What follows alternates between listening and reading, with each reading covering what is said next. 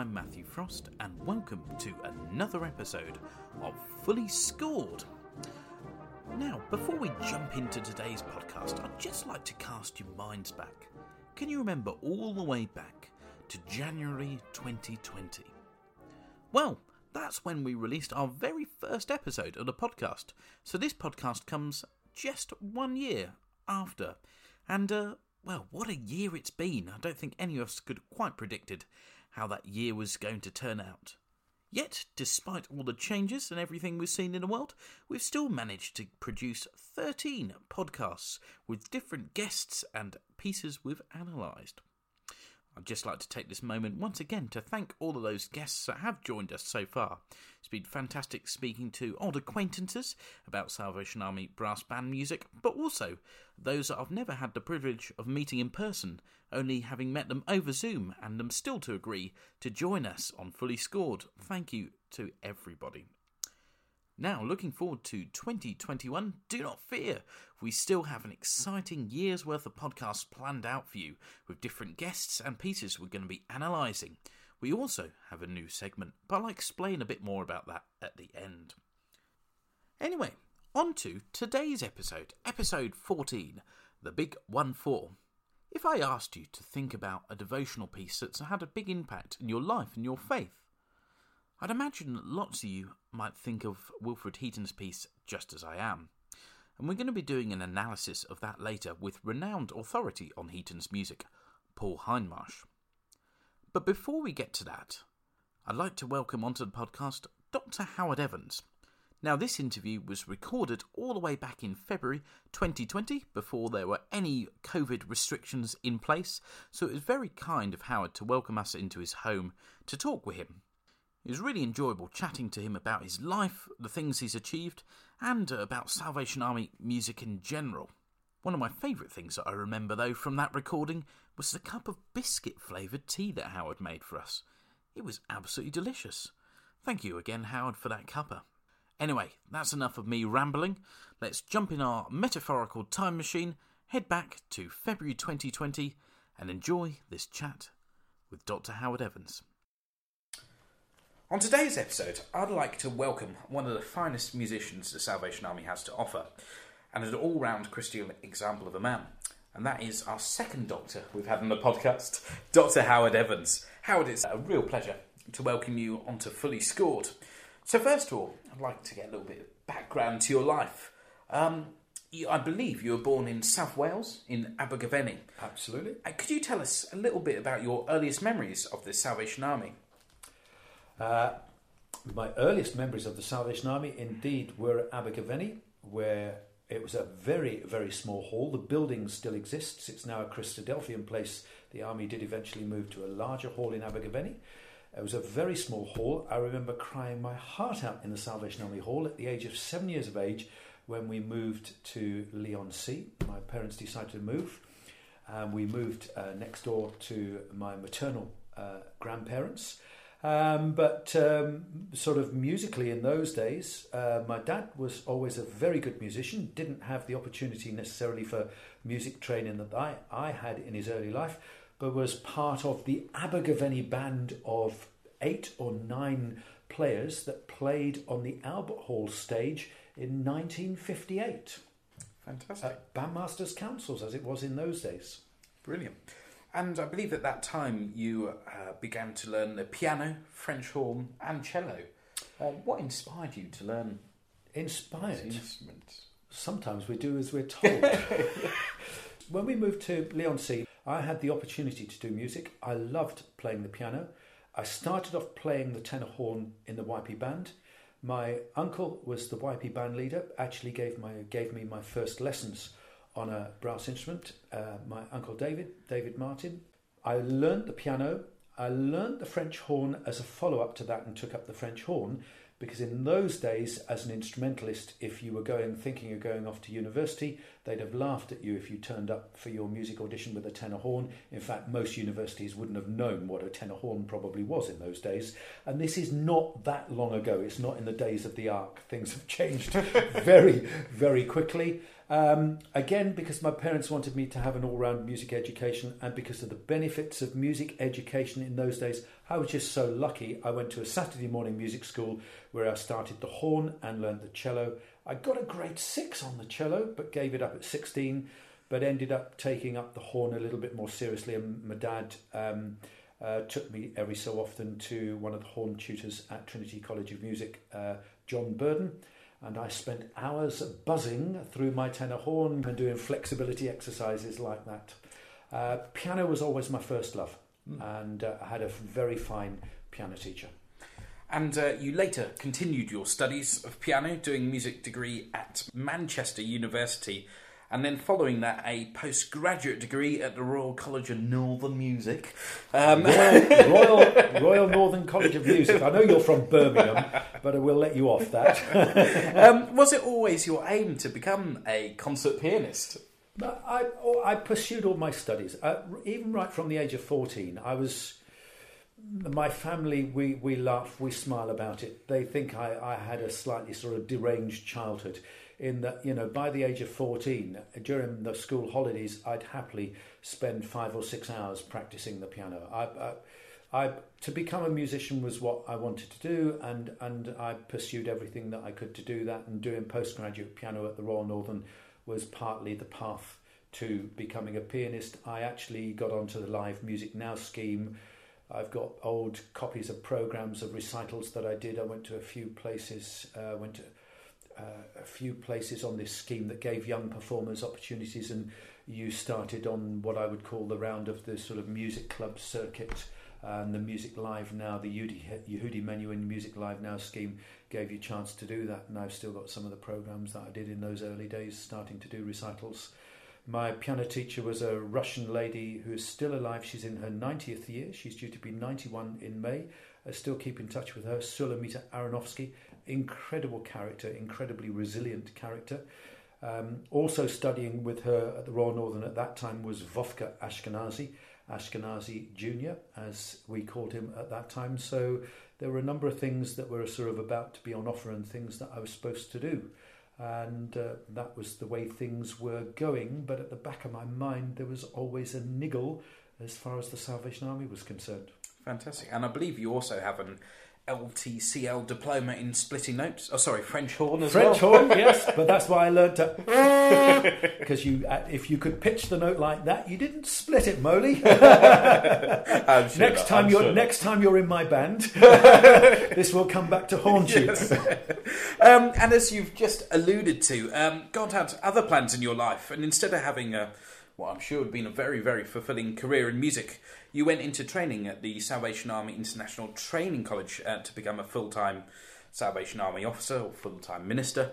Was this an easy decision to make? When the time came, yes. It took a long time getting there.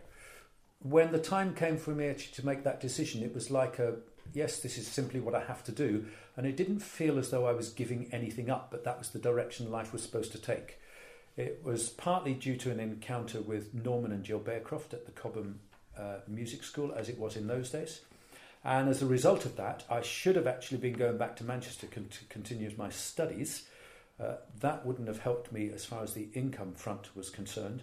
And it was one of those things. I went up to see Norman, told him kind of where I was going and what I wanted to do. This was late August. I was supposed to be going back to Manchester in the September.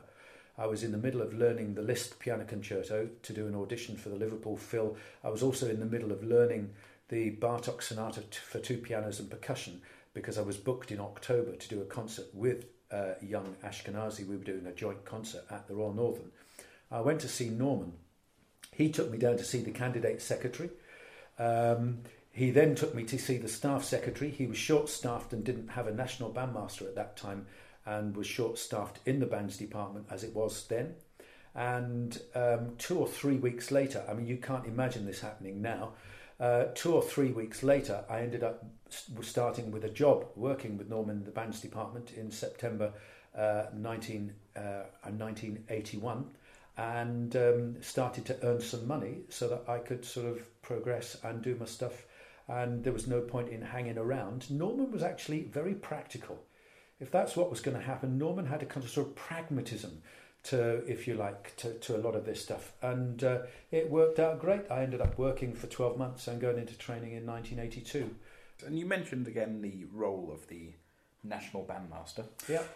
You were later appointed to that role of National Bandmaster. Yep. Could you tell us a bit about that role, as it doesn't exist now? I know I certainly didn't know much about it. Could you tell us a bit about what that role holds and the significance it had in your life? The National Bandmaster was always, if you like, the sort of assistant to the National Secretary of Bands and Songster Brigades. And I was incredibly fortunate.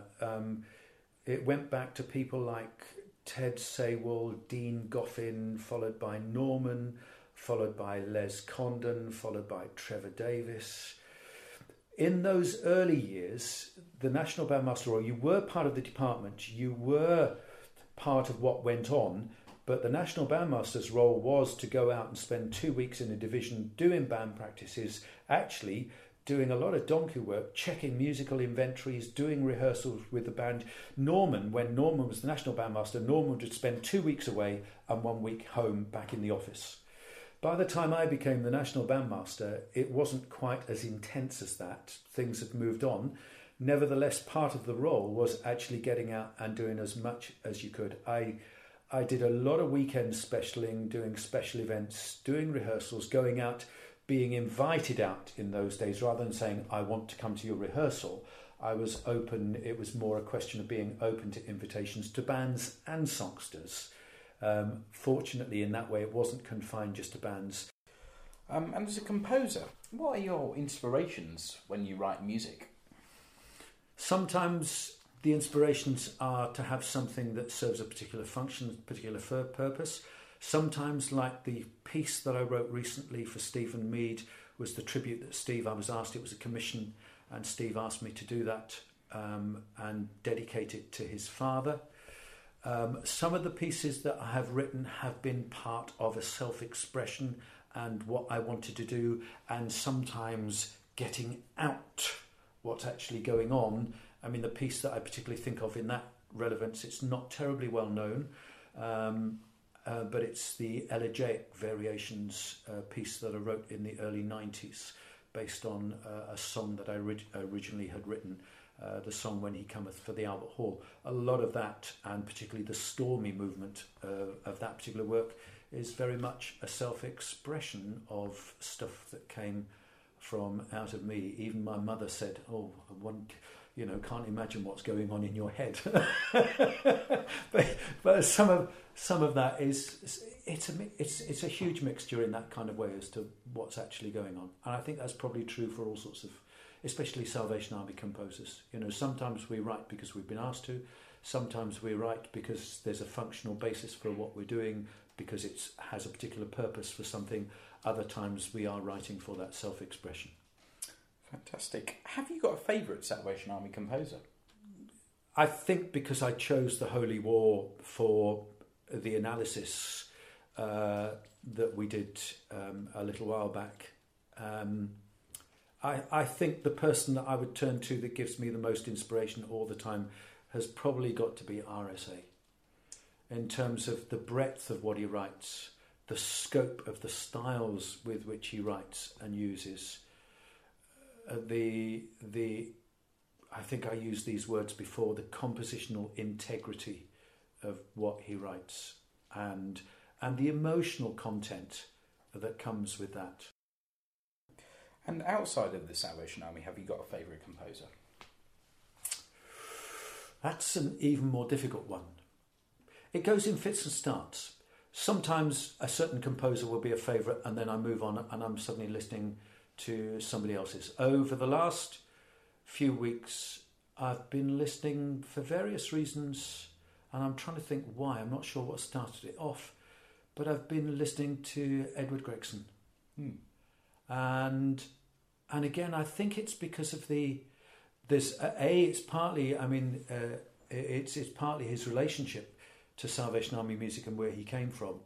But I've been listening to things like rediscovering Rococo Variations and the Symphony in Two Movements.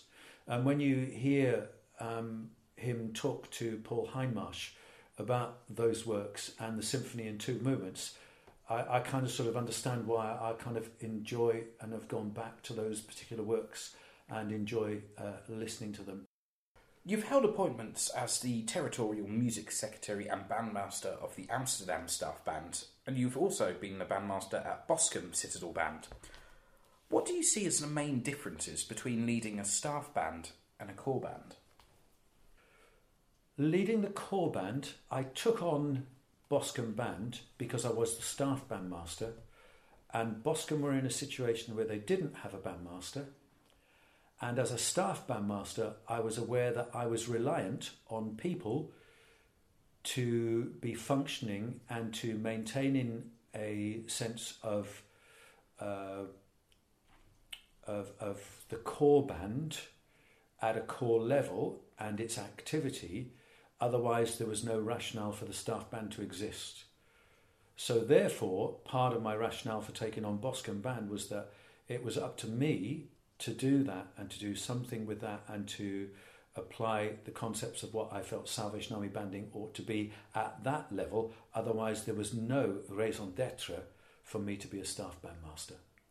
I think the rationale for the staff band or the Boscombe Band, in terms of who they are, my rationale, my kind of theology of Salvation Army banding, was exactly the same, whatever I was doing.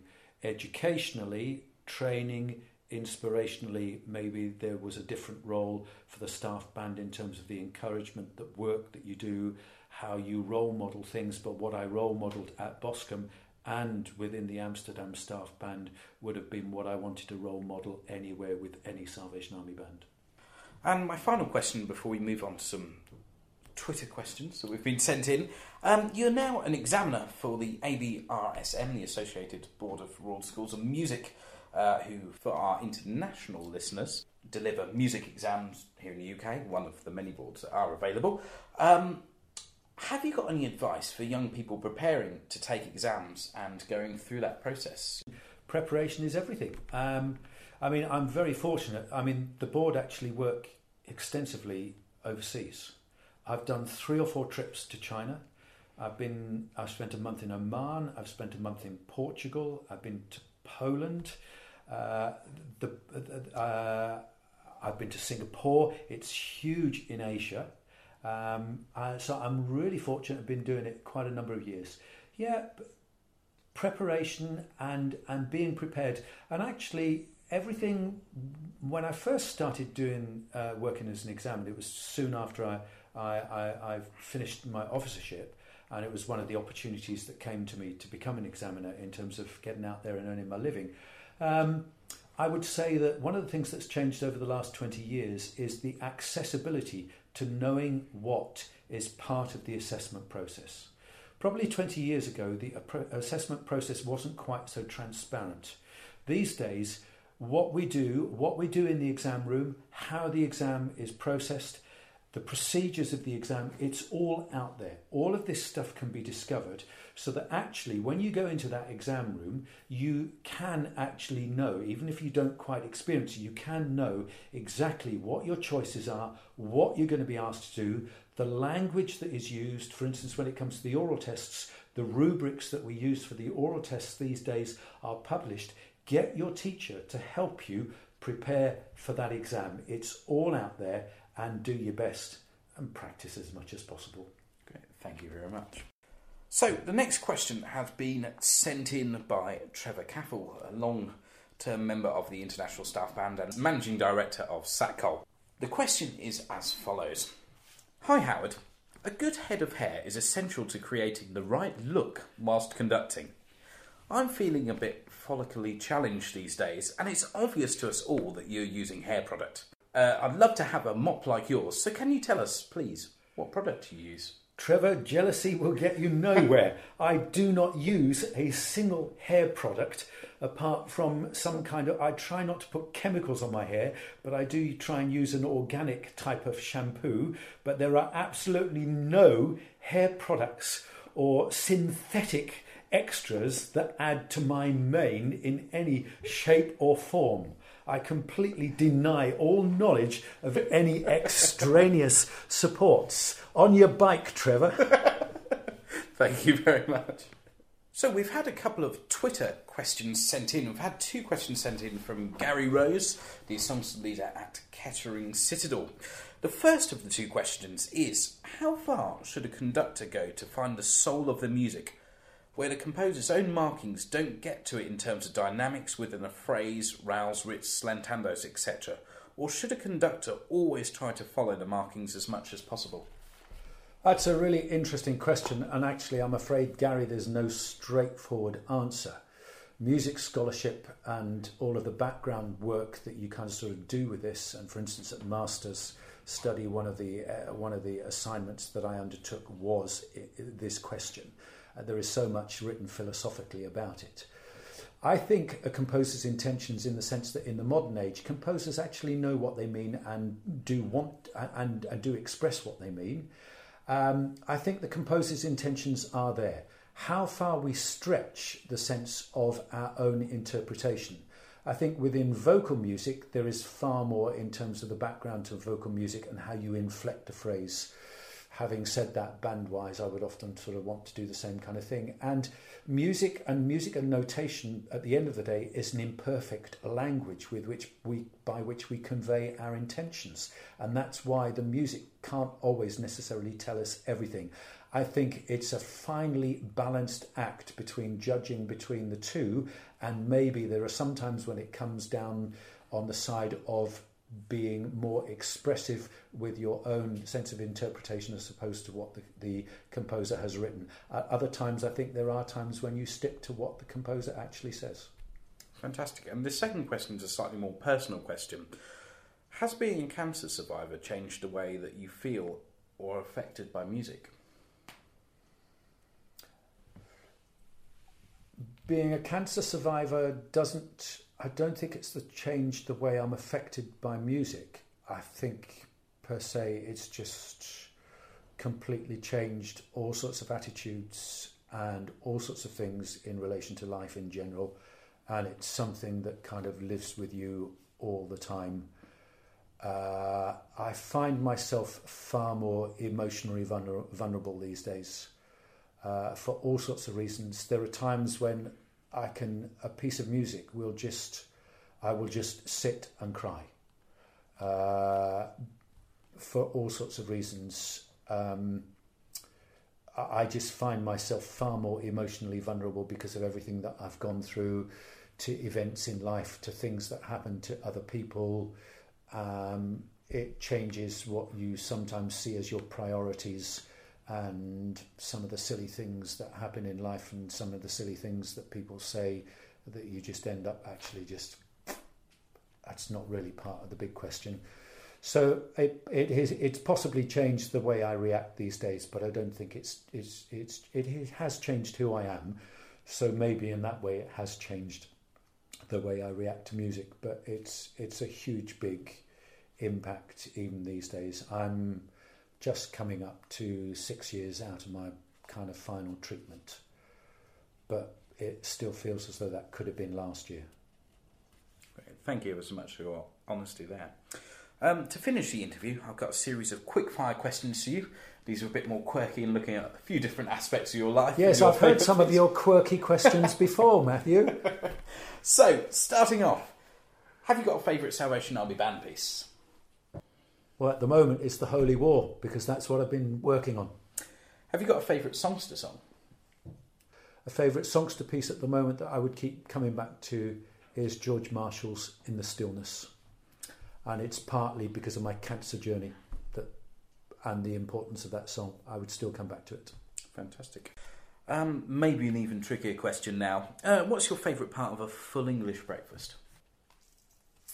Oh, I love it all. The bacon and the sausages. Great. So not a vegan then. What's your favourite Bible translation? The translation I keep coming back to most is the New International Version. Great. And That's the one I use mostly. Great. Have you got a favourite Bible verse?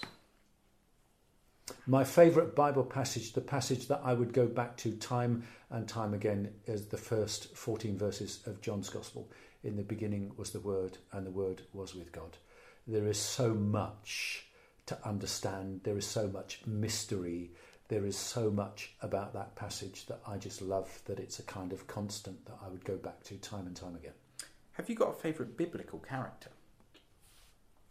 Not really. In my head, I wanted to give you a quirky answer for that and say Job. I mean, who else would have a favourite character as being Job? I'm not sure whether that's quite correct, but it's really strange when you ask the question. That's the first name that came into my head, so I've expressed it. Great. At the 2019 Territorial Music School. Oh, now you're getting personal. Which was the best band? Was it the Gavin Lamplow band or the Howard Evans band? Well, it had across the board. I mean, let's be controversial here. I'd include a band as well and say it was the Howard Evans band. Fantastic. We won every single concert, didn't we? Brilliant. What's your favourite city worldwide?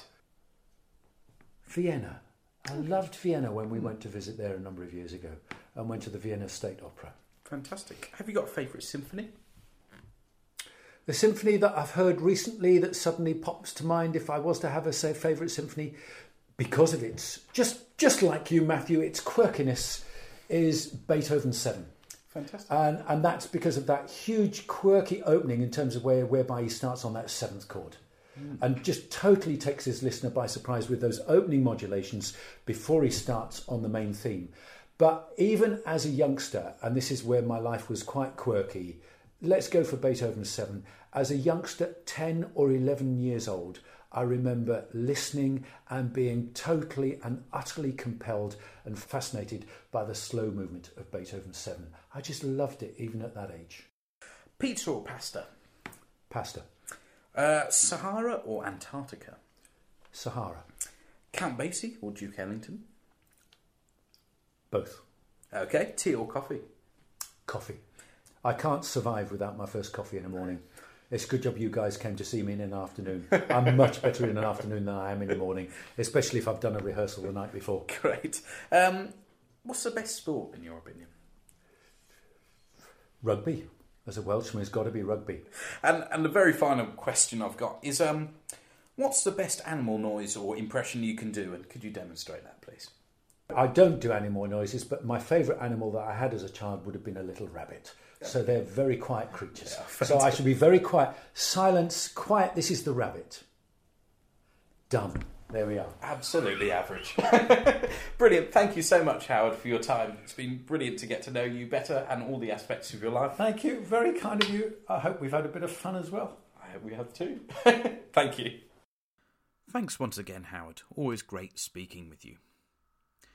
Now, in next month's episode, we're going to be speaking to Derek Lance, bandmaster of the New York Staff Band. If you have any questions you'd like me to ask him, please comment on the Music Editorial Facebook post, tweet us at Fully Scored, or even send us a message on Instagram. We'd love to hear from you. And anything that you have to ask Derek. Now, as I mentioned at the start of the podcast, we're going to be doing an analysis of Heaton's Just As I Am. Now, I was very pleased to have been joined by Paul Hindmarsh for this analysis. As you'll hear Paul speak about, he had many conversations with Heaton and developed a close friendship with him. Paul is a well-renowned journalist and author on all things brass band, particularly Heaton's music, and as well as writing Heaton's biography and completing and publishing many of Heaton's unfinished sketches, Paul is also the artistic director of the Royal Northern College of Music Brass Band Festival every year, and for many years was also a producer for BBC Radio 3, and encouraged the commissioning of many new pieces for brass band from some very notable composers. In September 2020, Paul was also the recipient of a Lifetime Achievement Award for his work with Brass Bands England. So it gives me great pleasure to welcome Paul to talk about Wilfred Heaton's piece, Just As I Am. So, first of all, thank you ever so much for joining us and giving up your time to join us on the podcast today. For those of you that don't know you, perhaps you could start off just telling us how you first came across the music of Wilfred Heaton. Well, great to be here, actually. I'm really enjoying the podcast and looking forward to talking about Wilf Heaton's music. I first came across it in the Salvation Army because that's where I was brought up. And I suppose I was in my early teens. And I really took notice of, as everybody does, that I've spoken to, the March Praise. In my later teens, when I was beginning to study classical music, I thought how well this music related to what I was experiencing outside the Salvation Army. Pieces like Intercede, O Lord for choir, which was extraordinarily adventurous, I thought, for Salvation Army music. As I said, the March Praise, Toccata. I've never come across music like that within the Salvation Army, and it always intrigued me. And I promised myself then, in my late teens, early 20s, if I ever got the chance to develop his music, to work on his music more, then I would. And that opportunity came, actually, when I was at the BBC, 30 years ago now, nearly, and when we met. And I started to try to get some of his larger pieces broadcast and performed, because they hadn't been played, and some of them weren't even quite finished. So that was a great adventure. And I met him in the early 90s, and then we kept in touch during his last decade. And I promised him, actually, I suppose it was one of our last phone calls, and he passed away just a few weeks later. And I said, Wilfred, I never called him Wilf, I always Wilfred, you know, I'm going to write your biography one day. Oh, really? Do you have to? and I thought, oh, well, I said, yes, I do. And he said, if you do, remember one thing, keep my life and my music separate. I didn't know what he meant at the time, because I always thought one's music came out of one's being, as it were, one's personality at the time you wrote it. But of course, later on, I came to realize that all the music that we know in the Salvation Army from Wilfred Heaton, most of that was written when he was very young. And some of it didn't appear in print until very much later. So pieces like Toccata, for example, he wrote that when he was about 18, 19 in its first version. And it wasn't published until the 70s. So the Salvation Army audience knew Just As I Am, which we're going to talk about in a minute. They knew Praise. They knew Martin, which is a beautiful arrangement. And a little piece called Passing By, which has got passed by. It's not often played, but it's very touching. But for me, of all those pieces he wrote before he was 20, it's Just As I Am, I think, that for me, that shows such maturity of expression, coherence. He sort of takes that little tune and owns it. Absolutely. And we'll look into a bit more detail of exactly how he owns it in a few minutes.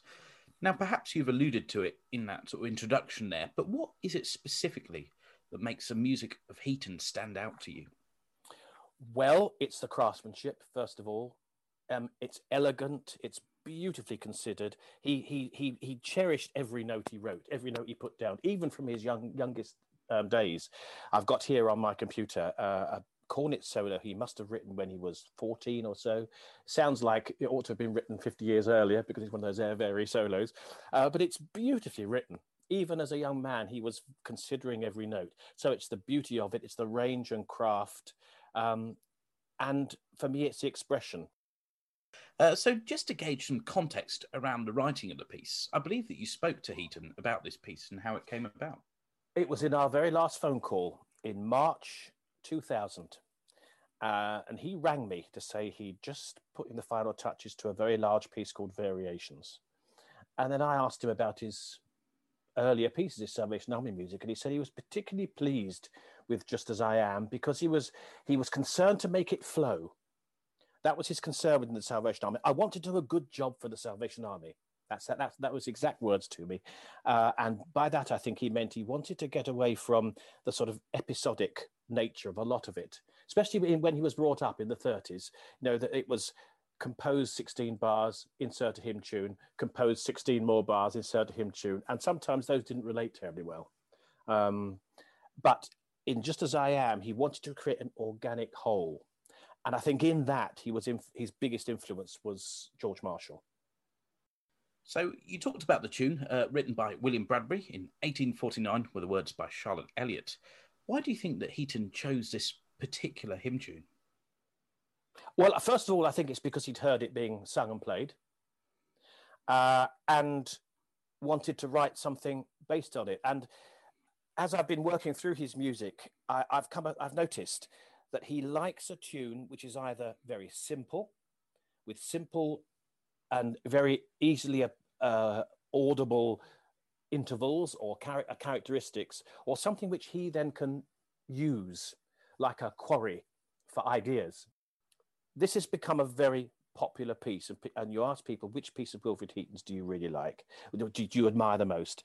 Most brass banders and people who know his music will say praise, and they'll say Just As I Am. What a lovely piece.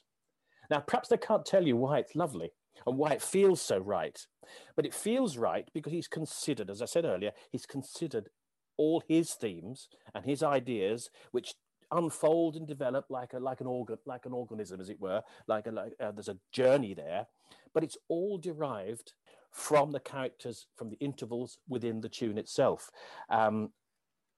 It extends over an octave from G to G, and towards the end, the compass is just a sixth from the B to the G. And whether it's conscious or not, he's used that right at the start, that tortuous solo cornet line, which I know he did that a few times in his pieces.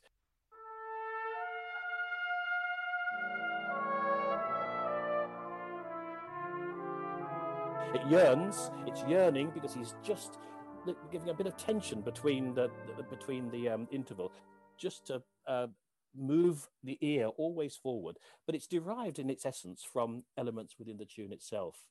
There's a sort of hesitancy at the start, isn't there? It's an interpretive thing, I think.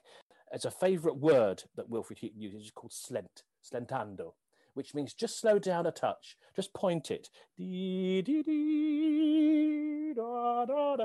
And we've gone nowhere. We're still in the first bar. So this is someone who's hesitant, who's prayerful, but is unsure about how to progress. And you can hit the trombones do exactly the same thing. We're actually in E minor, and the trombones just interrupt it. They go on to C, which is, in conventional harmonic language, the interrupted cadence. But we've only got to the bar 2. Dee da dum pom pom. Now what do? We move, and the melody is like a song without words. We can't sing it because the intervals are rather extreme in places. That octave that comes regularly through it is important because it's always moving our ear on. And the dotted note, dee da da, appears all the way through. The interval of the octave, as I say, appears all the way through, either as an open harmonic fill, which we hear it in the trombones, not too far from the start, and gradually then it appears in more assertive terms until that big climax when the octaves really sound.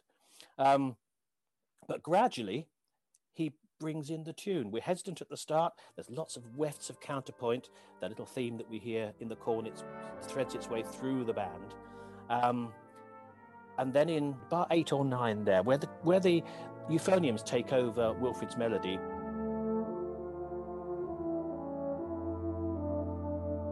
the trombones actually take on the first 3 notes of Just As I Am, hidden away, and taken over by the baritones, and then the harmony opens out. And we move from a rather nervous, uncertain E minor, and then the tune opens out into G major with the second inversion at the bottom. So we're expecting more. But the tune comes very simply on 2 trombones. It's a prayer, simply done with humility, taken over by the cornets, and then filled in by an octave in the baritones. It's simple, but it's just to the point. And you're absolutely right about that opening solo cornet part. Of all the bands and all the times I've played this, never seems to get any easier. Proper edge of the seat moment.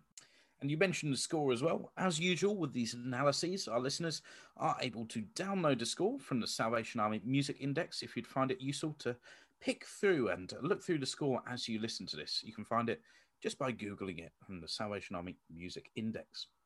So we got to letter A there, the first iteration of the tune, Just As Thou Art. Could you talk us through the way Heaton treats this tune? I don't know whether Wilfrid was thinking pictorially here, but there is a picture, isn't there, of just very simple, just people sitting or kneeling and praying or simply singing the hymn. And I think that stands out as a contrast. Very simple harmony, actually it's presented in thirds all the way through with straightforward harmony notes underneath, supporting notes in the basses, which is a stark contrast to the contrapuntal and melodic, rather emotional, as it were, language in the rest of the work.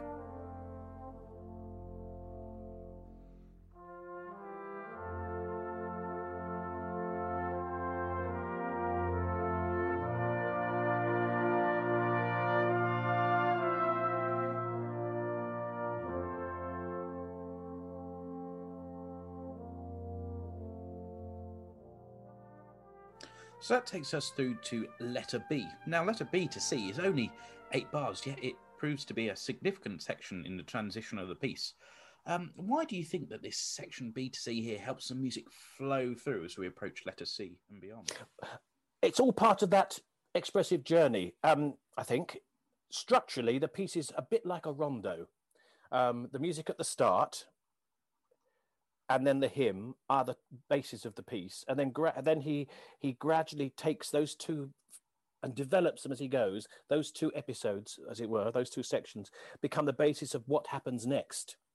And that section B to C and then C to D, they're what I would call developmental, in that the music we've heard right at the start becomes more urgent, more expressive. The intervals are wider. If you think of that little dotted phrase, dee, da, da, da, and then you look at B, it goes,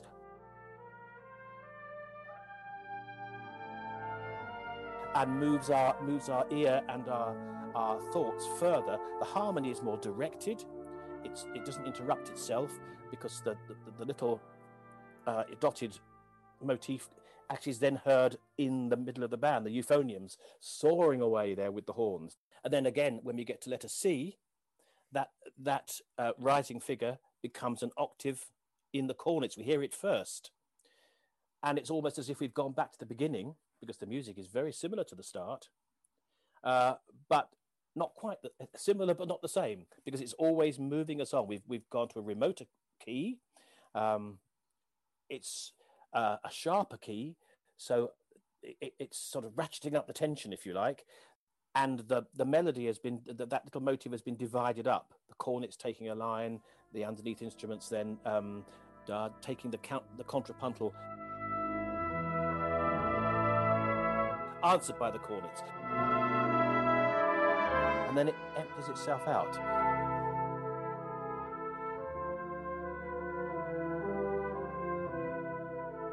And then we've got to rather a bleak place, because the trombones just take that octave that we heard right at the start, and that's all we hear.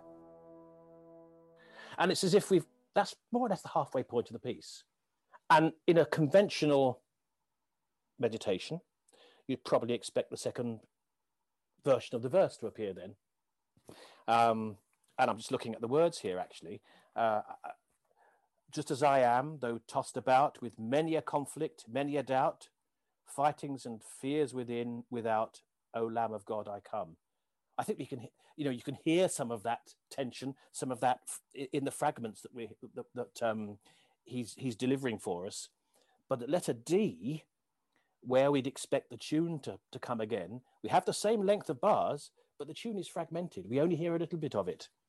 We hear it on the horn, da da dee da da, and that's answered by what the cornets played at the start, and his own little theme, da dee da da da da da dee da da. We're in the minor key too, da da dee, and it's answered again, said again, and it's articulated again. It's repeated more urgently this time with the answering phrase further higher in the cornets.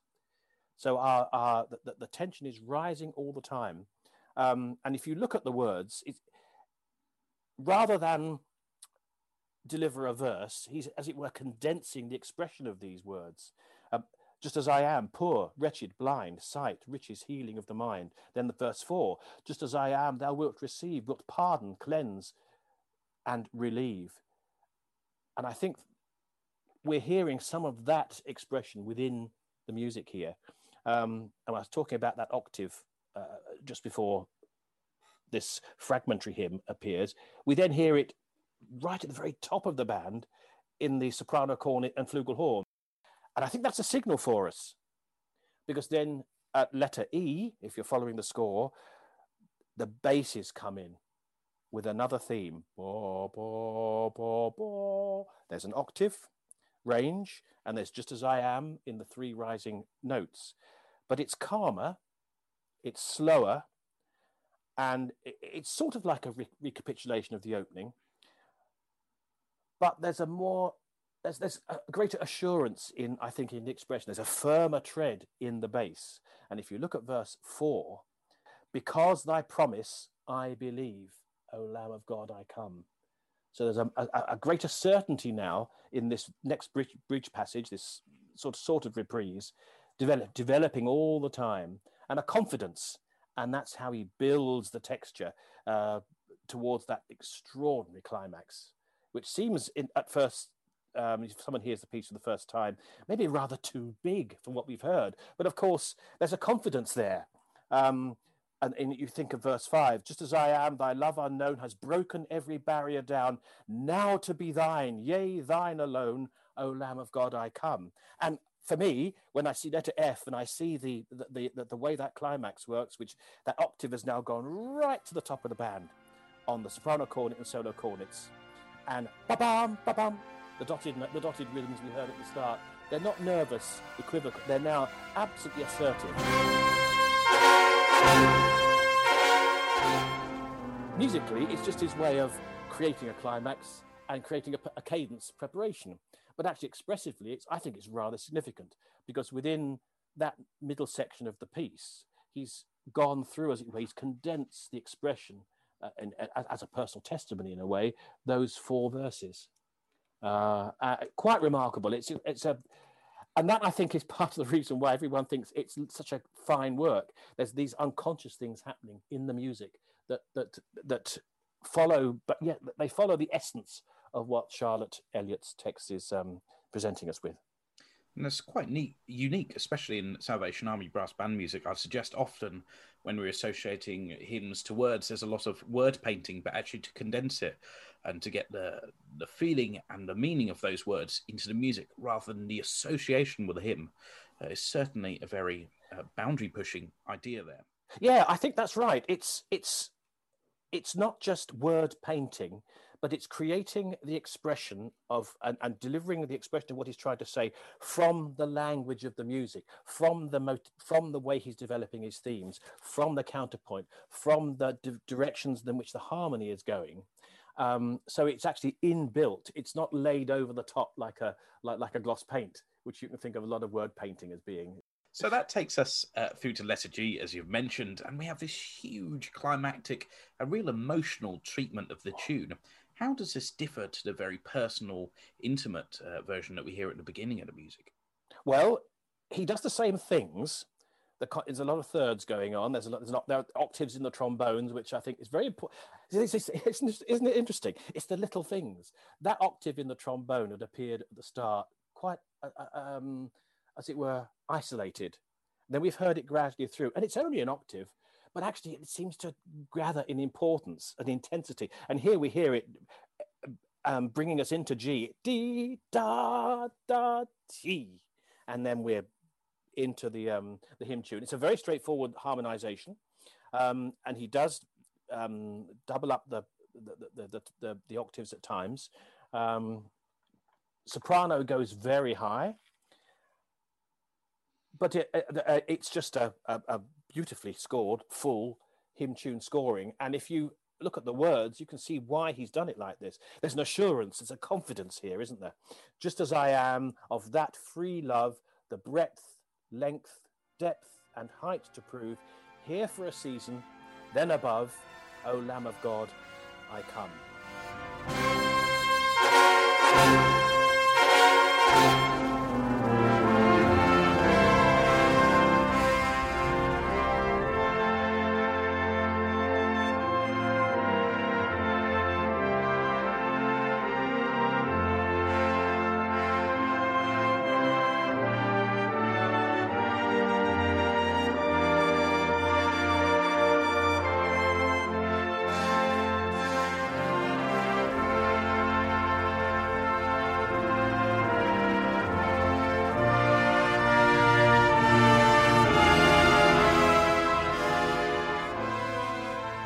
I come is very important, actually. You know, it appears at the end of every verse of Charlotte Elliott's poem, but Wilfrid doesn't include it in his piece at all.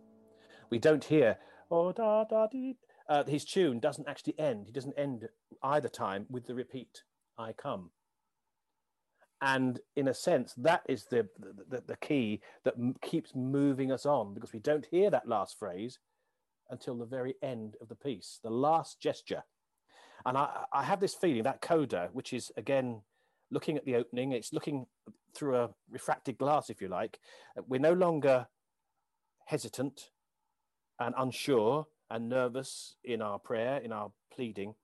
There's a calmness and assurance in it. Instead of the melody going up, dee da da da da, it now goes down, dee da da, dee da da, dee da da da da da, dee da da da. We're confident in the arms of Jesus, if you like. And then the trombones take da da da da dee, which is a sort of variant of Just As I Am, but it's backwards. Da dee da da da da da da da da da. And then he brings that sixth in, we've heard at the very start. Da da dee da da da. He puts it in the trombone part here, condensing that whole phrase. Da da da da dee da da da. But all those little chromatic bits, da da da da da da, those unsure, those uncertain bits, they've disappeared. And it's very plain, it's very straightforward.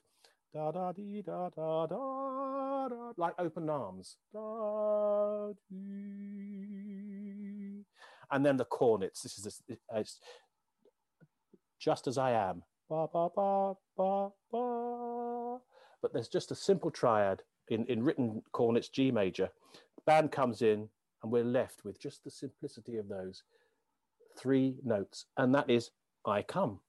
We're open, and Wilfrid was very concerned in a lot of his music. A lot of the subject matter of his Salvation Army music concerns the journey through life and the assurance of, to quote something he used in one of his other pieces, a heavenly home, the journey to heaven. He was absolutely convinced the assurance, the afterlife. It was the thing that motivated him both musically and particularly spiritually through his life. So that idea of I come, that's the assurance of eternal home. And I think that's what is in the essence of Charlotte Elliott's hymn. Here for a season, then above, O Lamb of God, I come. And I think that's what we hear with just those three angelic cornets at the end, left exposed and dying away. And it is an absolutely magical moment. There's pure simplicity. And I think absolutely it encompasses the whole essence of the piece and the whole essence of faith, really. Yep. That we just come as we are. We don't need to make it any fanciful. We don't need to make it complicated. We come as we are and we're accepted. And actually, it's very interesting. I think this, of all Wilfrid's pieces, he was very proud of this. He said, he would never say he was proud. He was a very diffident man. He said he was very pleased with this. Oh, I was pleased with this, Paul. And what he meant was he was very proud of the way it did it. But it was a very personal piece to him, I think. And my interpretation, and it's only my view, I think this is his testimony.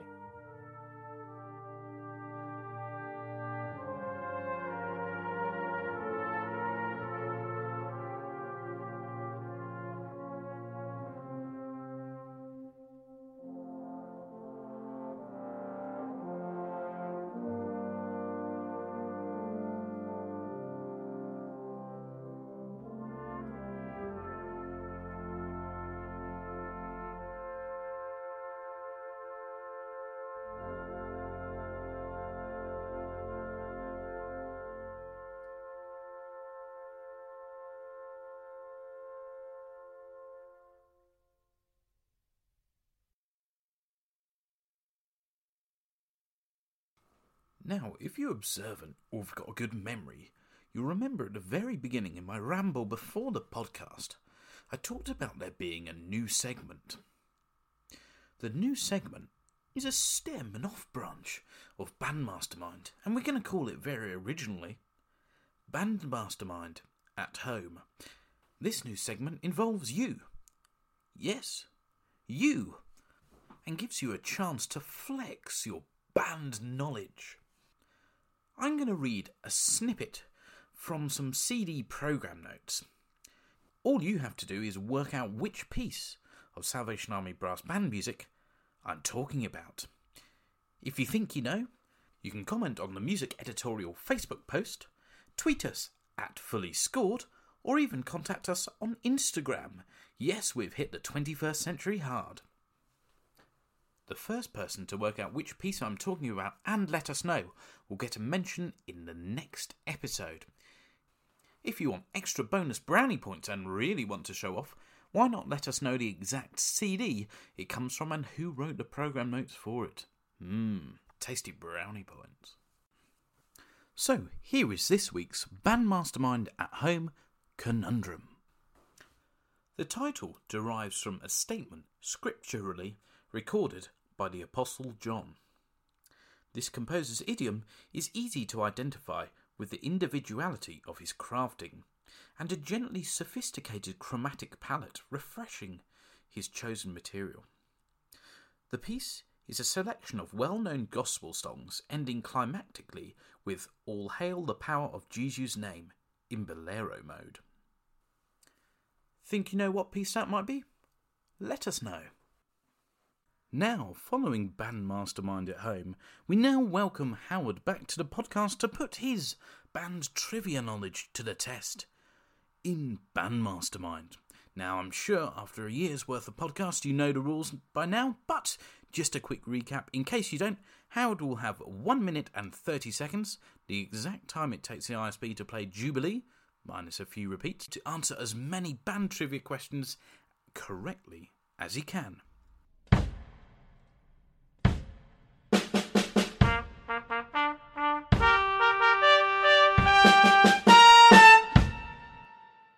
So, Dr. Howard Evans, are you ready to play Bandmastermind? I think so, but I'm not a band geek in that way. I might know these. Let's see where we go. Here we go. Your time starts now. Who was the founding father of Salvation Army music Charles in Fry. Sweden? Oh, in Sweden? I have no idea. Okay, we'll pass. Who was commonly known as the architect of Salvation Army music? Richard Slater. Incorrect, I'm afraid.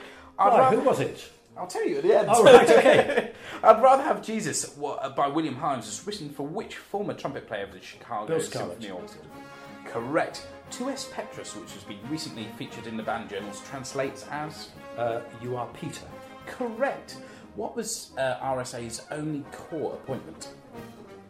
I have no idea. Okay, we'll come back to it at the end. Who was the Salvation Army's proclaimed March King?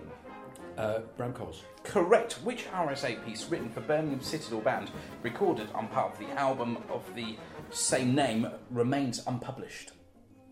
I don't know because it's unpublished. Okay. What tune was featured throughout the middle section of Kevin Norbury's Odyssey? I should know this. I know this. Okay, pass. Go on. Okay. Robert Redhead was born in which city? Manchester. Correct. Isaiah 40 was the National Brass Band test piece in which year? 1996. Correct. Who wrote the festival march, The Proclaimers? Kevin Norbury. What hymn tune? Correct, sir. What hymn tune starts the Ray Steadman Allen Epic Daystar? Already spoken about that. Ascalon. Excellent. Dr. Kenneth Downey. The time is up, but I'll finish the question. Thank you. Dr. Kenneth Downey has a composing studio that overlooks which river? The X. Correct. So that brings your score to 1, 2, 3, 4, 5, 6, 7, 8. A fantastic score. So How have the others got on? I haven't checked those out. I think you may be in the lead with that score. Yeah, but if you hadn't wasted so much time with some of the questions, I'd have done a bit better. Many apologies. Maybe you can play again one day. I'll get some even harder questions for you. So the ones you didn't quite get correct there, the founding father of Salvation Army music... Ostby. It wrote was indeed. Prince Thorpe variations in Meditation on Prince Thorpe in the early festival series. I believe it's number 2 in the festival series. I should have known that. You don't get a bonus point now. Fred Hawkes was known as the architect of Salvation Richard Army Slater music. was the founder. Absolutely. RSA's only core appointment was Sheerness on C. I should have known that. Yep. Well, It all counts in the game, doesn't it? The RSA piece that was written for Birmingham Sizzle Band and recorded on the album of the same name but remains unpublished was Centrepoint. Right. When was that? I believe maybe the 60s. Oh, you or don't 70s. know then? No, I don't know. Oh, right, okay. But it's not me under the test, is it? Well, it's quite nice to turn the tables. I don't know the piece. I'd be really interested to have a look at the manuscript. It's a very quirky piece. The tune that's featured throughout the middle section of Kevin Norbury's Odyssey is Slain. I knew that. Why didn't I say it? It's the pressure of Bandmastermind. It does funny things to your it head. does. And then all the following questions you got correct. Thank you. Well done. Thank you very much. Terrific score there, indeed. Well, to quote an often overused phrase, all good things must come to an end, and so must this episode of Fully Scored, I'm afraid. If you'd like to discuss or point out anything, or continue the conversation with anything that we talked about or raised in this episode, you can contact us on the Music Editorial Facebook page, you can contact us on Twitter, @FullyScored, or even you could contact us on Instagram. Just search for Fully Scored and we're bound to pop up somewhere. I'd also like to add a few thanks before we close. Thank you, of course, to my two guests today, to Howard Evans for welcoming us into your home, the Brilliant Brew, and for sharing your words with us. And also thank you to Paul Hindmarsh for all your time that you put into that analysis of Just As I Am. It's great to speak to you both, and thank you once again. I'd also like to extend my thanks to the elusive band nerds who have helped put together the Bandmastermind trivia. My thanks also go to Simon Gash, our producer, for editing together this podcast and putting it into a really nice and listenable package, and getting rid of all the rubbish bits where I fumble my words and trip over myself. There's probably quite a few of those. And finally, thank you to you, and you, and you, and you, and you, our listeners, because without you, we'd have no listeners, and that would be a little bit sad. Don't forget to let us know if you think you know the answer to Bandmastermind at home, and why not give us a review on iTunes if you're that way inclined, or feel free to share the podcast with a friend, or even an enemy. We're all inclusive here. Well, I think that's all I've got to say, apart from stay safe and take care wherever you are. Goodbye, and God bless.